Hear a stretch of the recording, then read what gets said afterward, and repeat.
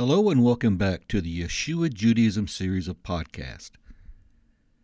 I haven't recorded anything for almost a month, and the reason is we've recently entered into the coronavirus pandemic that now grips the world, and people are scared. And basically I had to bring my work. I work for an aerospace company. I had to bring all my work home. And so the computer equipment has taken up a lot of room on my desk, and frankly, I just didn't really have room to lay out the recording equipment that I use in order to continue my podcast. However, I decided things are getting bad. People are getting scared, and things need to be said. It is time for people to wake the heck up. Wake up. This is, I believe, God's gradual introduction into the final days in which things are going to get much worse. Don't believe what they tell you. Don't believe that this will pass. This specific aspect may pass, but we're entering into the final days. And I know that most people out there are scoffers and think, oh, this is another Chicken Little screaming the sky is falling. Well, guess what, people? This time it's true, and you better wake up. So I decided just to clear away some space on my small desk and go ahead and continue with the podcast. And the one I want to start with is the material on the TorahMessiah.org website, in which I give my opinion as to the definition of Antichrist. Because that's a last days thing, or at least that's what most people think, most Christians think. They think the Antichrist is some powerful individual who will arise in the last days and deceive many, blah, blah, blah, etc., etc. Well, that's not true. And so I'm going to present my understanding of Antichrist. Now, the way I do this, on the website, there's Antichrist Part 1 and there's Antichrist Part 2. Part 1, which is 30 PDF pages, the written article is 30 pages long, in PDF format. If I was to record that, that would be easily 5 to 7 parts at 30 minutes, give or take, each.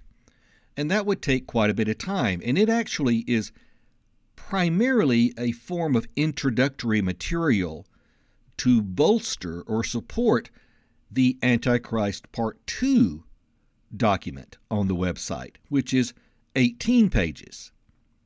But it's in the Antichrist Part 2 document that I actually get into the true definition, and I clarify the true meaning of Antichrist. Now, what I've decided to do is first record Part 2, because they actually can stand alone, to be honest. Because again, Part 1 is introductory, explanatory information to help lead into what you will hear in this podcast, which is the actual definition of Antichrist. But again, they can stand alone. So what I'll be doing in this audio material is I will label this Antichrist 2 Part 1. And then when I record the Antichrist Part 1 material, I will label it Antichrist 1. So eventually I will combine all of the Antichrist audios into a playlist, if you're listening on YouTube, of Antichrist. And the Part 1 will come before the Part 2. However, in order to get the material out there, I wanted to first dive straight into the definition of Antichrist. So this will be Antichrist 2, Part 1. Now, this is quite possibly the most explosive material that will make people hate me. Most Christians are going to reject this material straight out without even listening to it. But I am very firm in my belief in what I will present as being Antichrist.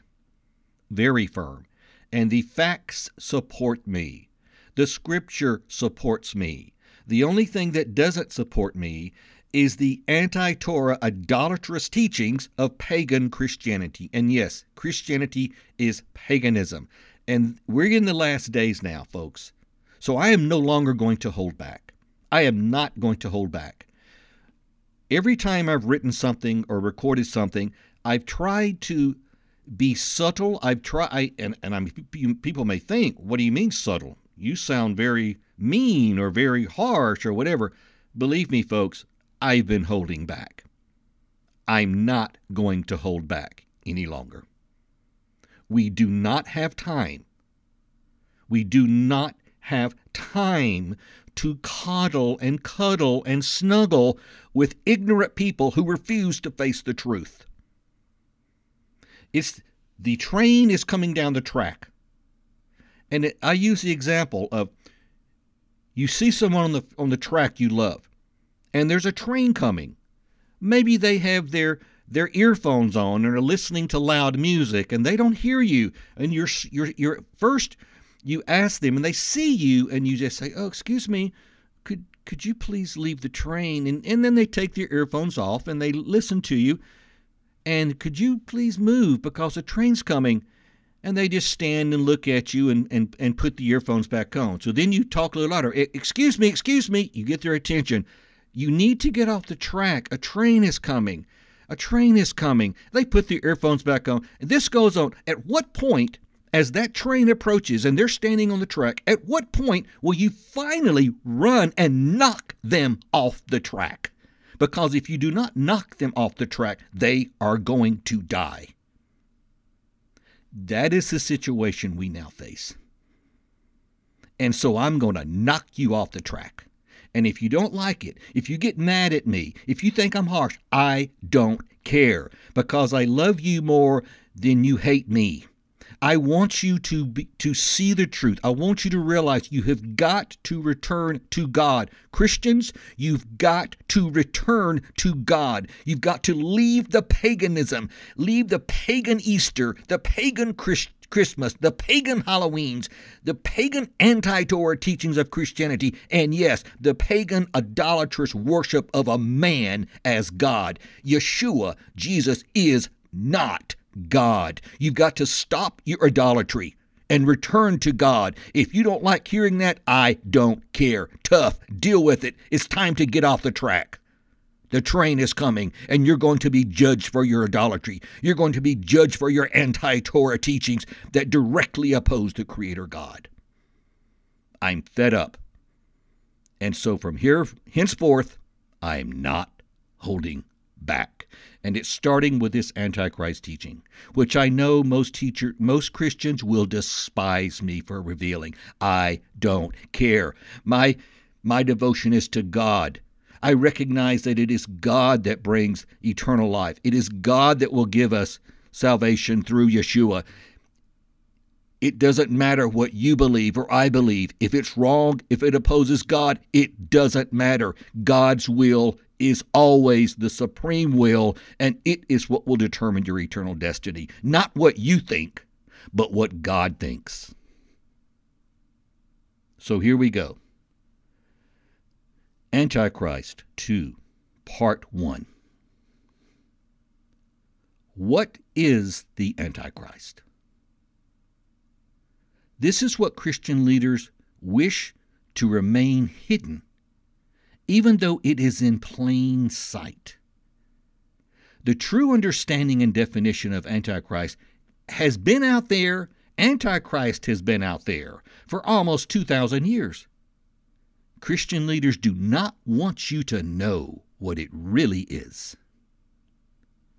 There is a clear definition of the Antichrist that Christianity seems to miss.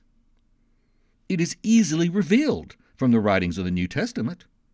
Unfortunately, the fact that the word Antichrist is actually an untranslated Greek word contributes to the concealing of who and what Antichrist actually is. If it were translated, at least some of the confusion regarding this important term would be eliminated. Since the Antichrist is portrayed by Christianity in a way that generally aligns it with various over-dramatized and speculative end-time events and fulfillments of the New Testament book of Revelation, it may be a surprise to learn that the term Antichrist is found in only 4 verses within the first and second epistles of John. That's the only place you'll find the word Antichrist in the entire Bible. Antichrist is nowhere mentioned in Revelation or anywhere else within the Bible other than the epistles of the Apostle John. In addition, to wrongly apply Revelation to the false concept of Antichrist, the man of lawlessness mentioned in Paul's second letter to Thessalonica, is also sometimes used to support an incorrect understanding of Antichrist, as are other mysterious figures mentioned in Scripture. The common false understanding of Antichrist is a decoy. Let me state that again. The common multiple ideas out there floating around of Antichrist, they're all decoys. And I realize that for most people it is an unintentional decoy. The mistake is caused by selectively choosing various passages of the Bible with which sensationalized and incorrect perceptions of Antichrist are constructed. The fact that the term Antichrist is never mentioned within the context of most passages used to support their theories does not deter those who wrongly attribute such verses to their biased, inaccurate, and often wildly imaginative Antichrist concepts. Unfortunately, the simple definition of Antichrist is lost among various theories regarding the beast, or the abomination of desolation, or the man of lawlessness, or the rapture for those foolish enough to accept the rapture nonsense, or other suspenseful, thrilling, and nail-biting topics that focus upon the uncertainties of the future and that captures the interest and imagination of large numbers of naive people.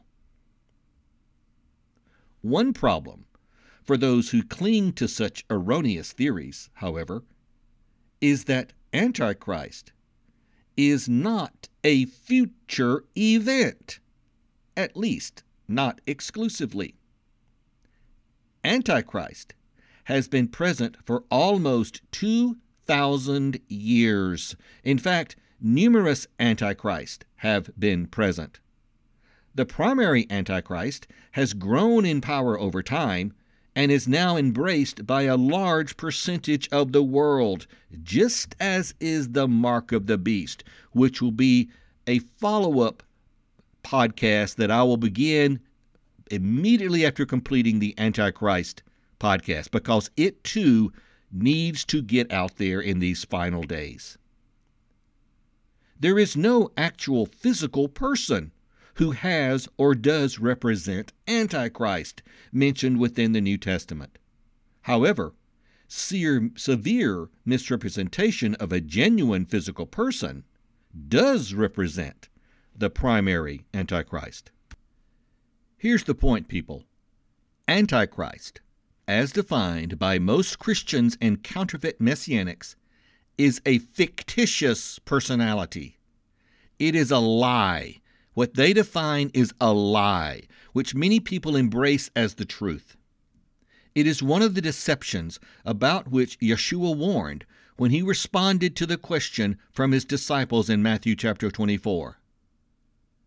It is one of numerous errors that the many false teachers who come in his name would use to mislead many people. And I discussed that in depth in Antichrist 1. In the part 1 as it is written on the TorahMessiah.org website.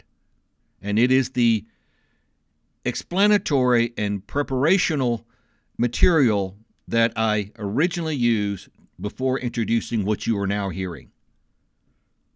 But again, I wanted to get this out there first. I wanted to get the Antichrist Part 2 out there first because it is where I define Antichrist.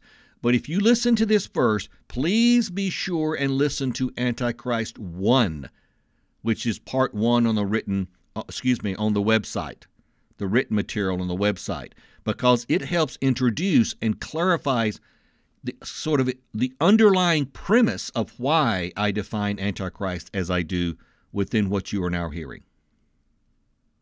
So the Antichrist, as defined by Christianity and counterfeit messianism, is a blatant, bold-faced lie. I prefer to focus upon what we can know, upon what affects me and everyone else today, and has all throughout the last 1,700 years, upon what I can directly confront and battle. Each of those are possible with regard to the definition of Antichrist.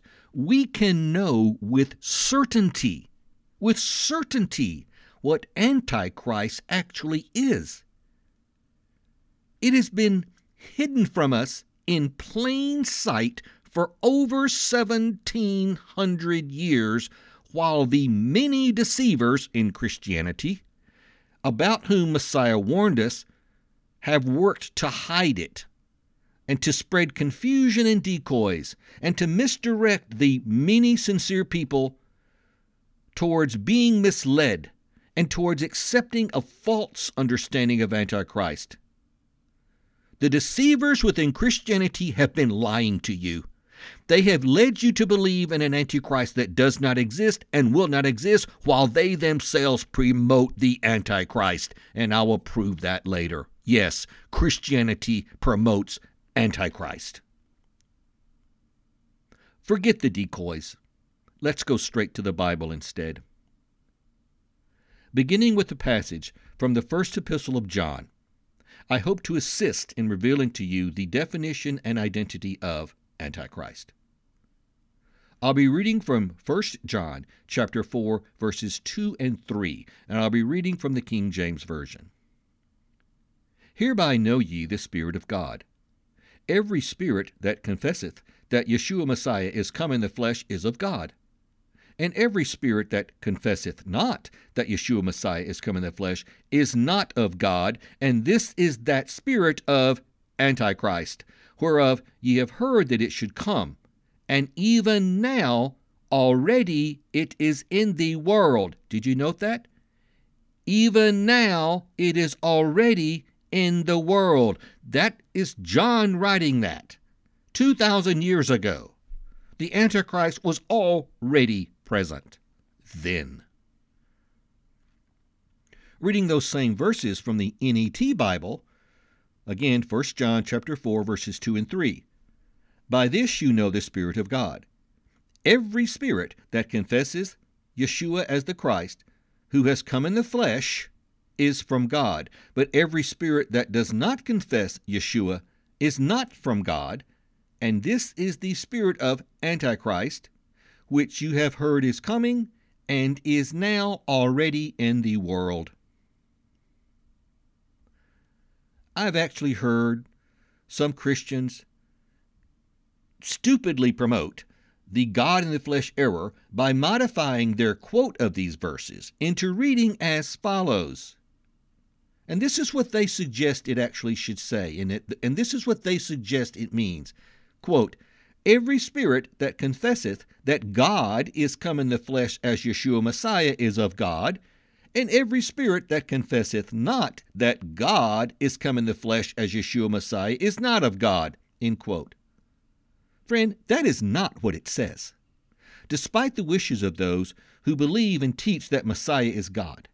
In fact, it doesn't even hint at such an idea. Nevertheless, some Christian leaders attempt to teach that it does say that. The wine of the great harlot's God in the flesh intoxication is so strong that many Christians seem to sincerely interpret the verses I read as saying what I just quoted. A general error that finds its way into verses such as these, as well as the minds of most Christians and counterfeit messianics, is the idea that Son of God means God the Son.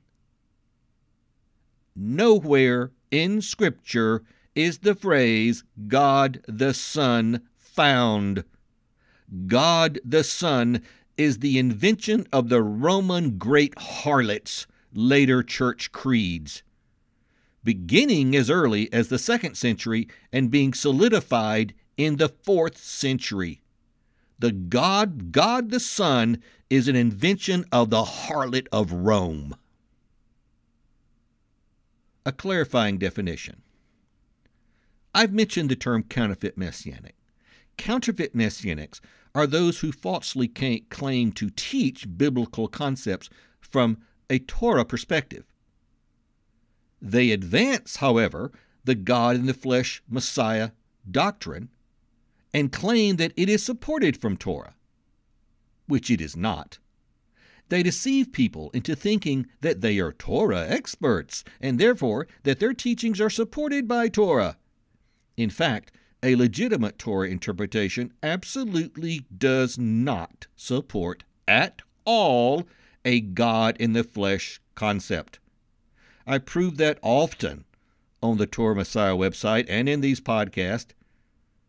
And among such proof is the discussion in which I present the topic of other gods, and it can be found on the YouTube or in the podcast as well as in written form. Counterfeit messianics shamelessly feed from the breast of the pagan great harlot of Rome, the mother of modern Christianity and the enemy of God. It is possible that the Apostle John's intent in 1 John chapter 4, verse 2 and 3 was to rebuke those who teach a God in the flesh Messiah. At first glance, the verses do appear to possibly rebuke the notion that Yeshua was anything other than a 100% human being. The Greek word that is used in 1 John chapter 4 verses 2 and 3 and that is translated as flesh in the verses that I quoted earlier, that I stated earlier, is sarx, and the corresponding Hebrew word is basar. Both words, that is, both the Greek and the Hebrew equivalent of that word that's translated as flesh in the Epistle of John, both those words mean pure flesh and blood, fully human. It does not mean a human God that contemporary Christianity and counterfeit messianism promote. There is nothing in the original Greek or the equivalent Hebrew that implies anything more than a 100% human being with human flesh and blood. In fact, the Greek word can even be translated, and is translated elsewhere, as carnal or carnally minded.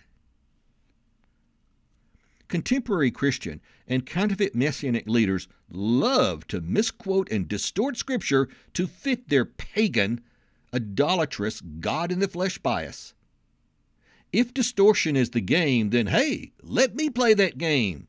Let me play the distortion game. Okay, so playing that game, a more accurate example for distortion from 1 John chapter 4, verses 2 and 3 would be this.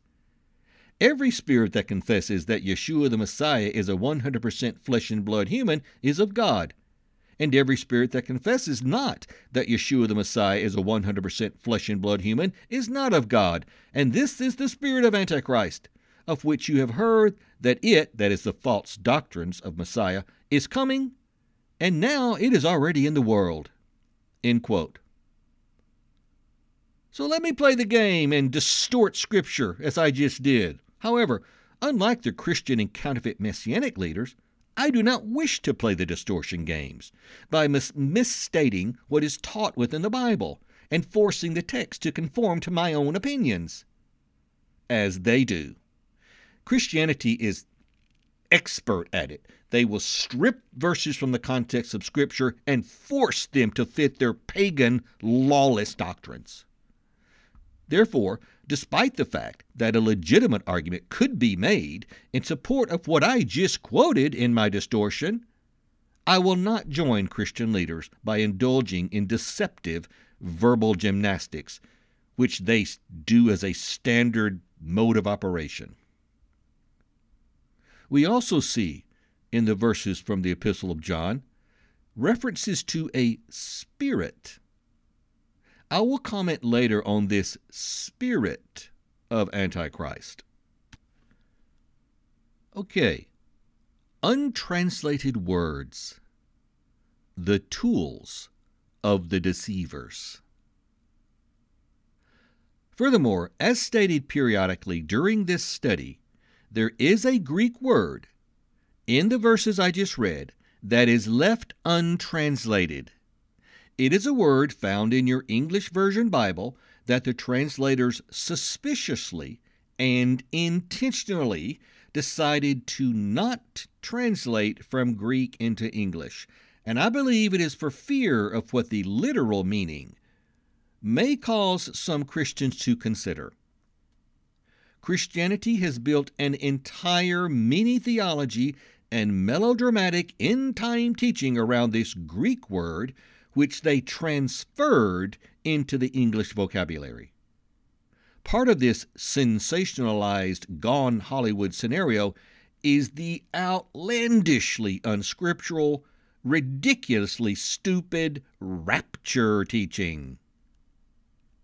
That Greek word is antichristos, which is rendered in its untranslated form in English as Antichrist. Whenever you come across words that translators did not translate, such as Antichrist, pay close attention. Those are the very words on which you should place particular scrutiny. When you look up the translation of such words, actually, you may find that the word means something traditional Christianity leaders would prefer that you not discover. You may find that when you translate the words, they do not mean what Christian leaders tell you they mean.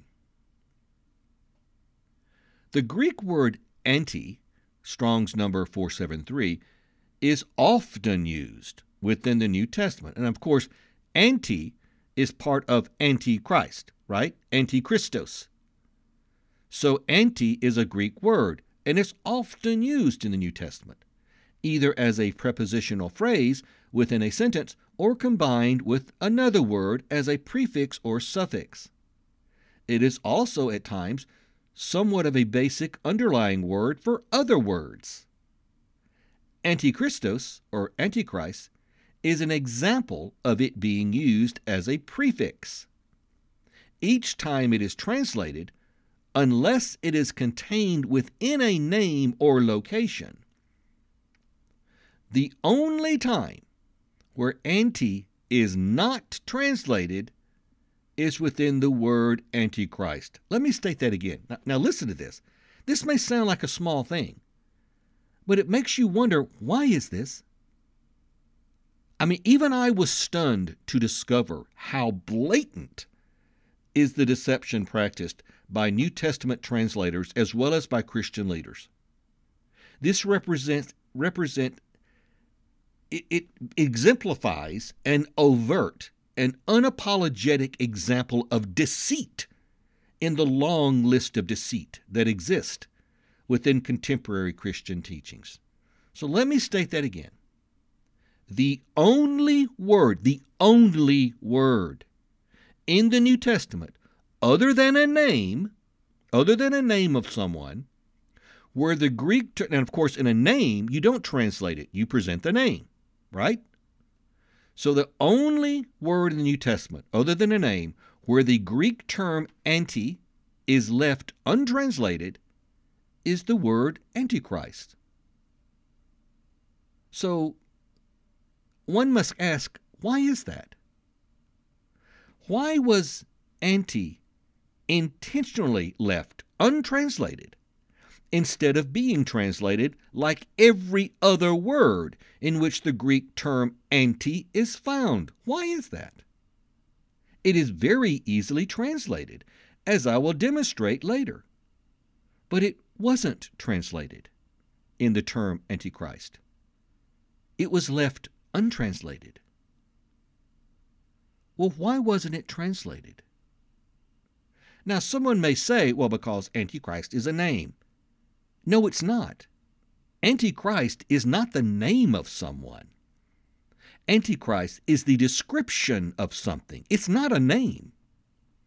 Even if Christianity was correct and some superhuman, charismatic guy was to show up someday and be their Antichrist, his name wouldn't be Antichrist. I mean, are you kidding me? I mean, so some guy rises up and my name is Mr. Antichrist. Excuse me, I don't think their Antichrist would do that. It's not a name, people. The term Antichrist is a description. Translators engage in deception by refusing to translate the word, or perhaps they simply bow to the powerful pressure of tradition. Their intent, that is the intent of the translators, is to purposely leave the term Antichrist in a state of perpetual ambiguity.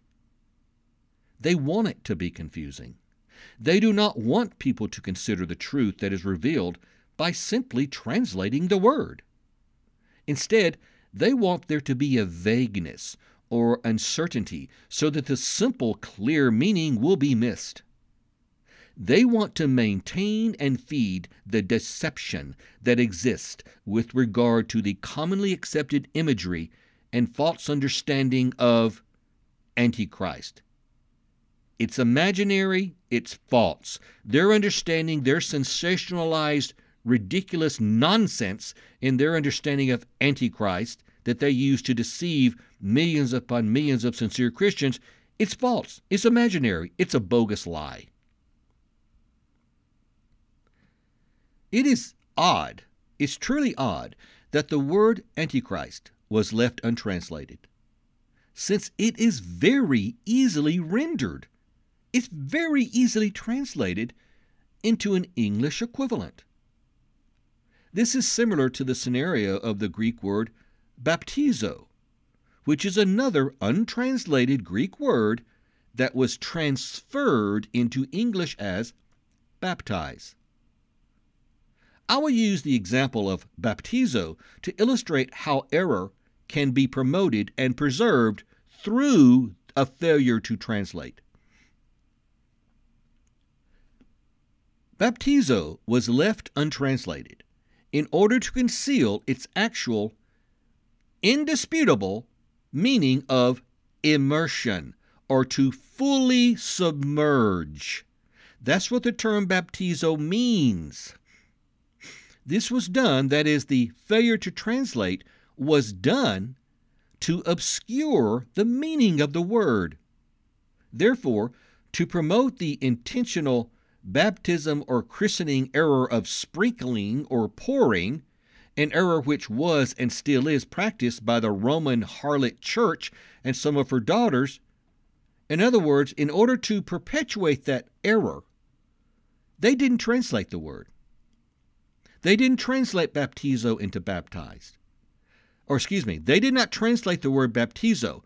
They left it as baptize, because if you actually translated it, everywhere in your New Testament where you see the term baptize, it would say to fully submerge, to immerse. And the Roman Church doesn't want to do that because it would prove them to be the liars they are. It would prove them to be the deceivers they are. So they didn't translate the word.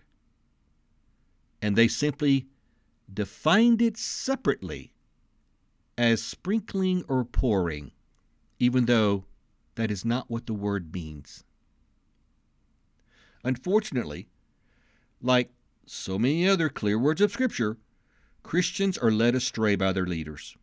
Thus, despite the unambiguous meaning of baptize as being to fully immerse or to submerge, many Christian organizations continue to practice the incorrect custom of sprinkling or pouring instead of fully submerging. In other words, Baptize is a word left untranslated to purposely conceal a known error in order to allow that error to be practiced and perpetuated. So long as people were ignorant of what the word literally means, an incorrect method of baptizing could and has continued. Well, the word Antichrist was left untranslated for the exact same reasons. Christian leaders, particularly leaders beginning around the 4th century CE, 4th century of the Common Era, did not want the actual meaning of the word Antichrist to be understood. Their intent was to allow the continued promotion of error, just as it was with the word baptize. They intentionally left the word untranslated so that they could distort it and add a completely flawed meaning to the word, a meaning that would have been clearly shown to be an error if they had simply translated the word.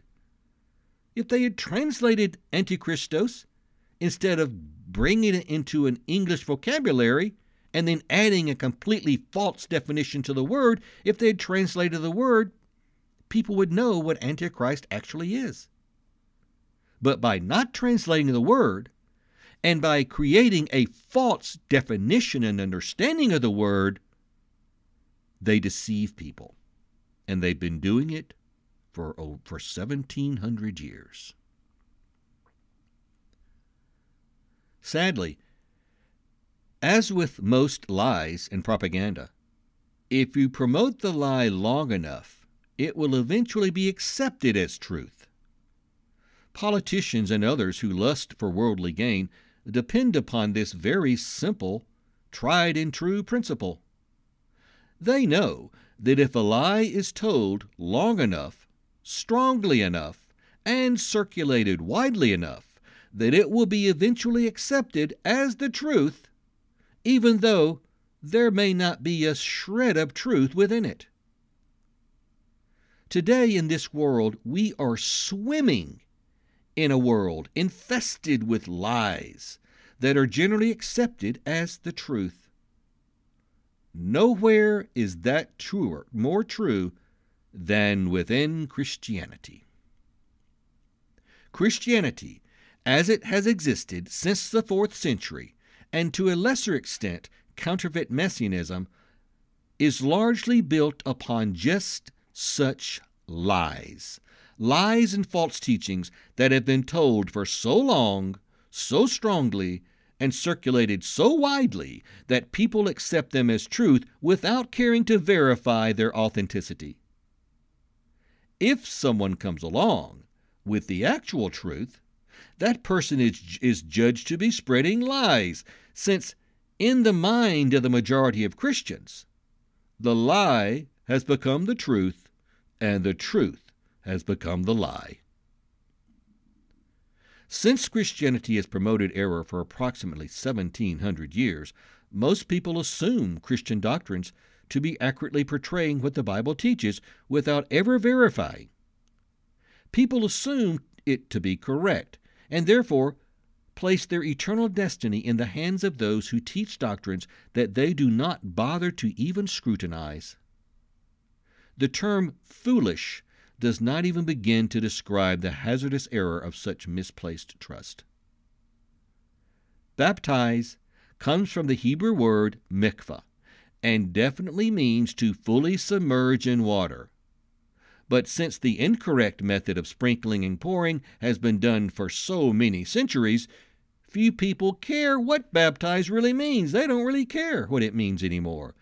They have grown to accept the lie as the truth, just as they have with the countless other errors of Christianity, and likewise with Antichrist.